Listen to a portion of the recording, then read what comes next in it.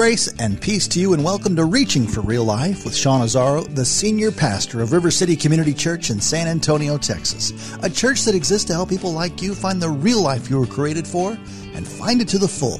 That's what Jesus promised in John 10:10. And today we continue in a new series called The Faith that's based on the book of Titus, a very short letter from the Apostle Paul, written to Titus, but packs a lot with a hot topic for today on leadership.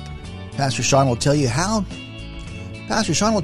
to know if you're an effective leader, and thank God there's no Yelp page to judge us. RealLife.org has this full message, sermon notes, and series available for free, but if you feel led to bless this listener-supported radio ministry, then please do. There's a place to give at RealLife.org. Today is part one of the message called Calling All Leaders. Pastor Sean is in Titus chapter 1, starting in verse 5. It's time for Reaching for Real Life. Well, we're going to continue the series of discussions that we began last week out of the book of Titus. If you want, you can turn in your Bibles to Titus chapter 1. I encourage you to follow. We have some scripture there in the notes, in the bulletin, or on the app. Feel free. I encourage you to follow along. He's going to get to the topic, Paul's going to get to the topic of leadership. And I think this is a really important topic for us to listen to and kind of us to learn from and grow in, because I think we are in the midst of a leadership crisis in our nation. And not just our nation, around the world.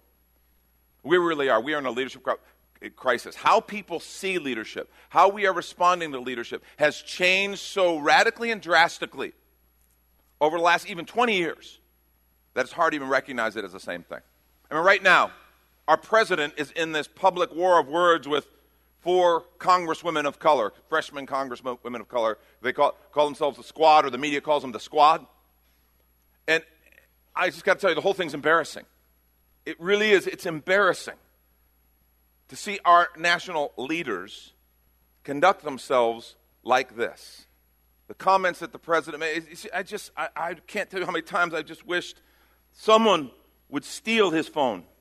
You know, one of his grandkids or something, you know, it's like in the movie Chef, where he doesn't know it's public. You know, that wasn't a private tweet you just sent. That's public. Everybody hears that. And, of course, these congresswomen have said many things that are, to many Americans, offensive. And I want to say something about just our president. Sometimes people say, well, he's the problem. He started this. I want to suggest that's not the case. He actually is kind of a response. He is this culmination of what's been going on for years. This growing animosity, this growing divide, this angry rhetoric back and forth, one to another. People saying horrible things about one another. It's one thing to disagree over policy. It's one thing to critique someone's leadership ideas and things. It's another thing just to be ridiculous and slamming. And this has been something that's been going on for years, long before our current president. But it's come to a place where it's out in the open now. I guess maybe that's what's happened. That's what's happened in recent years. It's all out in the open. It's not hidden anymore. It's ugly. And it just doesn't bode well for our leaders. I can't tell you, during the Kavanaugh confirmation hearings for Supreme Court Justice Brett Kavanaugh, how embarrassed I was just by the conduct of those leaders. These are some of the brightest and best. And the way they dealt with truth or didn't deal with truth, the way they manipulated, the way nobody really cared about the truth, it didn't seem. It was just, I want to win. I want to win at all costs. And I grew up being taught that how you go about winning is every bit as important as winning. Because there's a lot of different games going on. There's never just one game. There's lots of games. There's your character. There's how you conduct yourself. There's truth. There's wisdom. There's how you treat other people. All those things matter. And it was just embarrassing. I couldn't believe what I was seeing. And it's not just politics. It's not. Business leaders getting caught with their hand in the till, or getting caught misusing their people, or in compromising relationships. Entertainment icons who just, you're having your bubbles burst, finding out what was going on behind the scenes. I wish I could say ministry was exempt, but it's not. Last year, someone who I've really looked up to had a chance to be involved in relationship with and in some leadership things with, Bill Hybels, had to step down from his ministry. We still participate in what's called the Global Leadership Summit, but he can't be anywhere near it. His name can't be on anything. And I have had, in my leadership kind of growth, a great deal of respect for what he taught and what he stood for. And that's one of those things that was very difficult. It was very difficult. And I don't put anybody on a pedestal. I'm not talking about that. I'm just saying one of the things that Bill talked about a lot was finishing well. And he was right. What he taught about finishing well was exactly right. And sadly, he's not going to have the opportunity to do that because of failures earlier in his career and in his ministry. And see, all this being, and of course, I've said this to you before, we have access to all the information all the time because of technology, the internet. We're able to follow this front row seat and get updates hourly. And what it's done is our view of leadership has just gone in the tank. People don't trust leadership.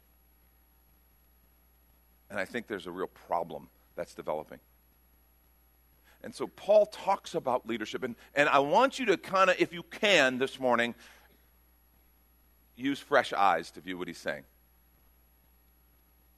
I know the lens of leadership can be somewhat tainted depending on your experience or your background. But I want us to look at this with fresh eyes. Now, last week we started with the first few verses, and we talked about the why. Paul gave us, I think, the why for his ministry and for his letter to Titus. Why he does what he does. And we said, it's not enough for new believers to be born. They also have to grow. He wanted to see the believers grow, to become something. We are a people who are becoming something. That's what Paul said. He wanted them to grow in their faith, their belief in the reality of who God is and what he says and what he does. In knowledge of the truth, we saw how truth matters. He wanted them to grow in the hope of eternal life, to see this world through the lens of this isn't all there is, there's more. And then an understanding of the Word of God and how important it is and how much it matters. And now we're going to go on and read his first assignment for Titus, a young pastor who Paul planted there as a leader in that ministry on the Isle of Crete. And he says, beginning at verse 5, he says, "This is why I left you in Crete, so that you might put what remained into order." Pay attention to that. Put what remained into order. The implication is there was disorder. And we're going to see that's exactly the case. But Titus' assignment was to put it into order. How? Appoint elders in every town as I directed you. If anyone is above reproach, he's describing now what you look for in an elder, a church leader. If anyone is above reproach, the husband of one wife, and his children are believers and not open to the charge of debauchery or insubordination. For an overseer as God's steward must be above reproach. He can't have a bad reputation and have these things hanging around and that people are going, wait a minute, what about this, what about this, what about this? He needs to be above reproach. He must not be arrogant or quick-tempered or a drunkard or violent or greedy for gain. But instead he must be hospitable, a lover of good, self-controlled, upright, holy, and disciplined. He must hold firm to the trustworthy word as taught, so that he may be able to give instruction in sound doctrine, and also to rebuke those who contradict it. For there are many who are insubordinate, empty talkers, deceivers, especially those of the circumcision party. He's talking about people who are part of the church, but who are what we call Judaizers. They were trying to tell all these Gentile believers they must follow all the Jewish law, including circumcision, including all these things, and that Christ is not enough. And Paul is telling Titus, you have to have people in place who can refute these people, because that's false teaching.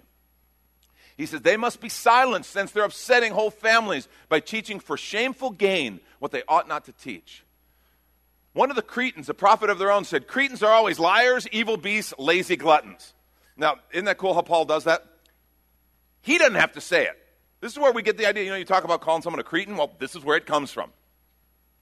The biblical idea. And he's saying one of their own said, they're liars, evil beasts, lazy gluttons. And then Paul comes along and says, this testimony is true. I'm not saying it, but the guy's right. He's saying these people they were messed up. He's saying there's a lot of disorder. He says, therefore, rebuke them sharply, that they may be sound in the faith. He's talking about people within the context of the church who are not behaving like Christ followers. Help them grow. Help them become who they're supposed to be so that they may be sound in the faith, not devoting themselves to Jewish myths and the commands of people who turn away from the truth. That's the assignment that Paul's given. Let me pray for us before we go on.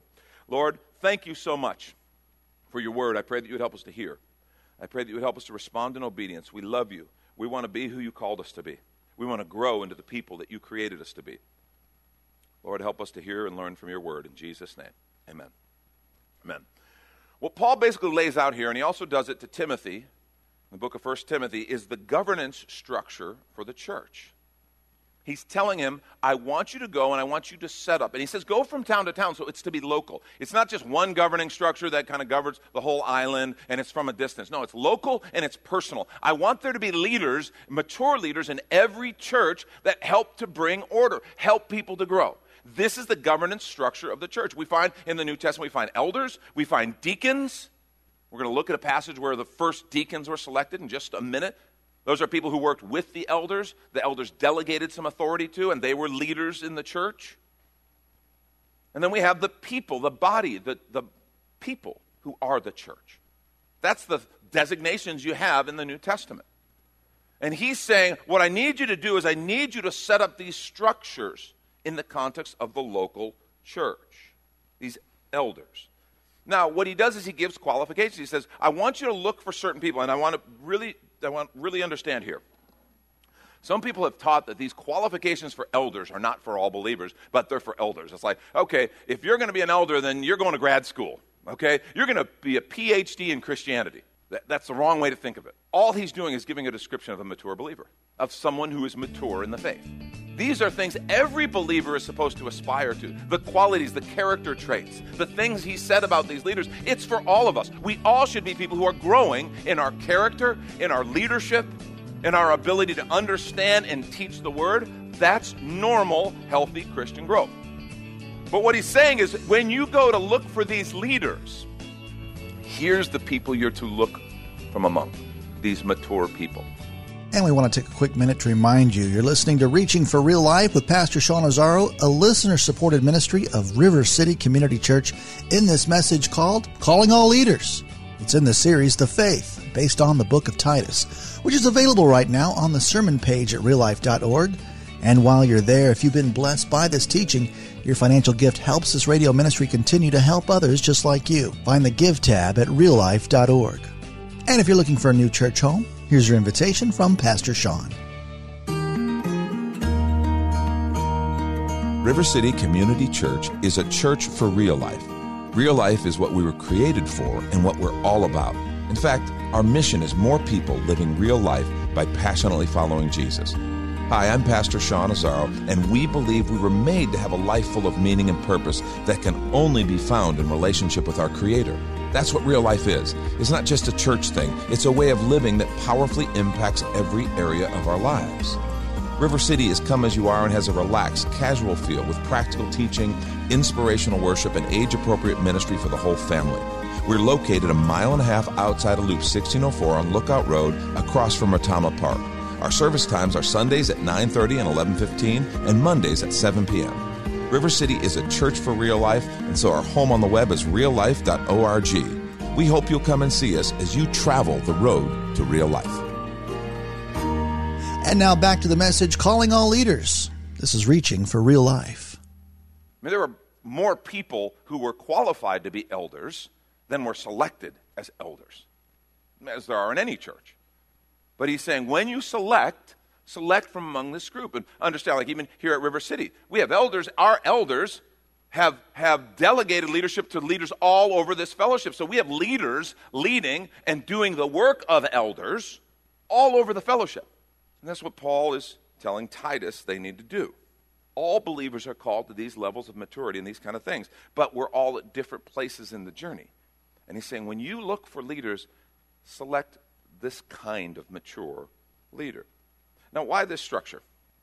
Okay, it's an interesting structure that the church sets up. You have this plurality of leaders who are supposed to give oversight to what's happening in the context of the church. And why not have everybody vote on everything?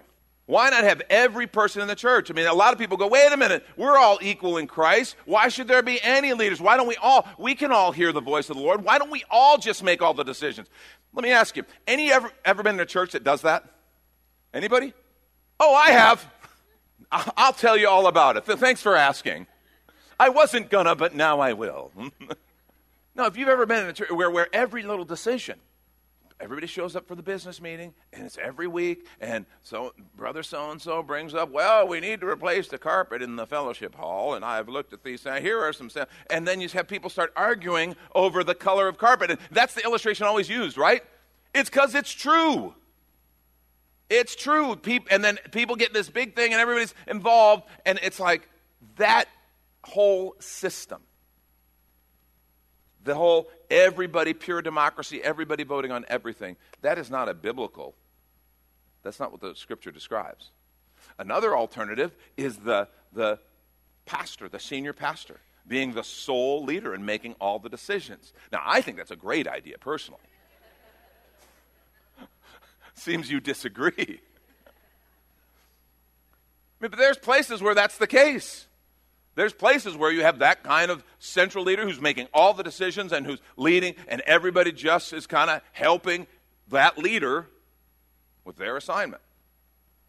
I think there's a reason that the Scripture rejects both of those and advocates something different. And by the way, there are churches with all different kinds of structures. There's ecclesiastical structures where it's a denominational office and they plant the leaders, but everything's really under that denomination. It's kind of centrally located somewhere in the nation or even, and they have different denominational offices. There's total congregational, all different kinds. This model of a plurality of leadership, I think, takes human nature into consideration better than any other. Here's the reality. The sole pastor model, where he's making all decisions, he's the leader. You obviously laughed at that because you realize we've seen how that goes south and how that doesn't work. Because here's the problem. We know the idea that power corrupts, absolute power corrupts absolutely. Right? And I'm not saying you could be the greatest person of prayer. You could be a man or woman of prayer who's just of the highest order. The fact is, any one of us can get turned sideways on something. Any one of us can get down about something and start to look at things with a little bit of a color or a shade. Any one of us is susceptible. None of us is perfect. That's just the fact. And so that model doesn't work because everything hinges on one person's ability to stay perfectly centered. And we're just not wired that way. The other alternative, every person voting on everything, if you're doing your job and you're reaching new people for Christ, which is what a church is supposed to do, make disciples, and you have baby disciples, young believers, new believers in Christ, they don't have any business making decisions about the church leadership yet. They're still growing and learning. They're brand new. That's why a plurality of mature leaders is a biblical model. The wisdom of it is that you don't have just one person. You have a plurality. But you don't necessarily have everybody. You choose a group of leaders who are mature, and you have those leaders be the oversight. And then you delegate, and then you have lots of leaders. But that's the idea behind the eldership. Now, you notice in the description, elders were men. Elders were men, husband of one wife. All the references are to male. The question people ask, and I think it's a fair question, was this a cultural accommodation? Was this just because of the nature of the cultural understanding at the time? A few weeks ago, we had Jamie share. We talked about how in the New Testament there were deaconesses, there were prophetesses, there were women in leadership, all kinds of women in leadership. So was this a cultural accommodation, or is the idea of eldership, as the traditional Orthodox understanding in the context of the church has been, is it looking back and heralding back to the eldership structure of Israel, which was a family. Modeling the role of spiritual fathers in the family, because we understand there's a unique thing in the context of the family where God created a structure and a unique design. And the church's family models that structure. And our elders to be spiritual fathers. And people have very differing views on that.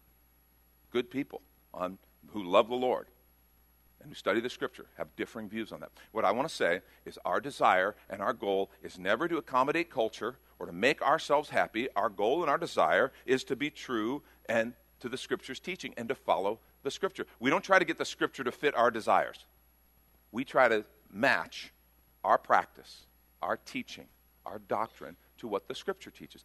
That's the way this works. Now, a question that comes up to people is, why a structure at all? Why do you need a structure? We're all followers of Christ. Why do we have to have this structure? Why do there have to be leaders at all? And I want to suggest what Paul is pointing out to Titus, and what we need to grasp, is that a governance structure is critical anytime you get people together. Things like submission, authority, order, they matter. The idea of a free-for-all isn't helpful in the church. It's not helpful in a business. It's not helpful in any group with something to accomplish. And that's what Paul is pointing out to Titus. He's saying, here is how we're going to bring things into order. See, authority represents God's authority wherever you find it. Look what Romans chapter 13, 1 through 5 says. Let every person be subject to the governing authorities. I don't like that passage. I'm not the only one, it seems. You do realize whether I like it or not is absolutely irrelevant. As a follower of Jesus Christ, I want to conform to his word. Let every person be subject to the governing authorities, for there's no authority except from God, and those that exist have been instituted by God. That's ridiculous. I'm sorry. I look at our current political structure, our current political leaders. That is ridiculous. I don't have to submit to them, do I? Well, seems we do. Yeah, but they weren't dealing with what we have to deal with. They were under the Roman Empire. The Roman Empire was always just. Oh, wait. You might say, yeah, but I'm looking for a perfect leader that I can follow, one that's like me. Yeah. Here's the deal. When God goes about choosing leaders, he doesn't have any perfect people to choose from. So every leader is imperfect, just like you and just like me. That's it. And you go, but some seem to be way more imperfect. I know. I understand. And yet what's interesting is through Scripture, God has even worked through ungodly, unrighteous leaders. That's why when I hear people speaking the way they speak about our president, it is wrong. And if you're a follower of Jesus Christ, stop it. And I want you to know, under our last president, President Obama, I said the exact same words. It was wrong. Stop it. Because the word says to stop it. Now, you can be bothered, you can be angry, you can want to smash the president's phone, and I think that's a righteous thought. Okay? That's fine. But at some point, you have to recognize, I don't know why God did. I don't understand why God did. And you may love the president's policies. You may love him. You may think, man, I love what he's done for the economy. I like the way he does foreign affairs. I like the way his Supreme Court selections. Or you maybe can't stand it. Maybe you think, wow, those things are all really bad for the nation. What's funny is those are the things we're actually not talking about. We're talking about the Twitter battles. We're not actually talking about the substantive issues of policy. It doesn't matter what you or I feel about those things. Our last president, you may have loved what he did. You may have thought President Obama had the answers and did everything perfect. Or you may have thought, no, I don't like his solutions at all. I think he's taken us into the tank. It doesn't matter. What the Scripture says is all authority is from God, and that those exists have been instituted by God. And that there is no authority without him. And that is hard to swallow. But it seems like a lot of Scripture is. Because what it does is it puts my flesh in check. But I want to put their flesh in check. I know. But when the Holy Spirit, through the Word of God, speaks, he puts my flesh in check. Therefore, whoever resists the authorities resists what God has appointed, and those who resist will incur judgment. Ouch. For rulers are not a terror to good conduct, but to bad. Would you have no fear of the one who's in authority? Then do what is good. You'll receive his approval. For he is God's servant for your good. And you're like, but wait a minute, what about ungodly, unrighteous? Again, Paul's writing under the Roman Empire. He's talking about something bigger here. God can work through even unrighteous and ungodly people, and he's done it all the time throughout history. But if you do wrong, be afraid, for he does not bear the sword in vain. He's talking about the enforcement that government has. If he were speaking in our day, he would talk about he doesn't have policemen, guns, prisons, enforcement. For he's the servant of God, an avenger who carries out God's wrath on the wrongdoer. Therefore, one must be in subjection, not only to avoid God's wrath, but also for the sake of conscience. You see, authority is established by God and is an important part of living in a society, even imperfect authority. And that's just the biblical truth. See, here's the main point. I want you to write this down. God's gift to disorder is godly leaders. God's gift to the natural disorder of a sinful world, and that you put a group of people together, in any society together. You put a group of people into an office, and you work with other people, you know what can happen when ungodly people start working together. Disorder. God's gift to disorder, to a world in disorder, is godly leaders. That's what Paul is presenting to Titus. That's Pastor Sean Azzaro. You've been listening to Reaching for Real Life, and if you'd like to hear this full message in the series The Faith, based on the book of Titus, it's available right now on demand at reallife.org. And while you're there, we'd love to hear from you. Send us an email that this program blessed you, or even better, your financial gift helps this radio ministry continue. Find the Give tab at reallife.org. But of course, you're invited to visit and join us at River City Community Church, located on Lookout Road right behind Rotama Park, next to the Real Life Amphitheater.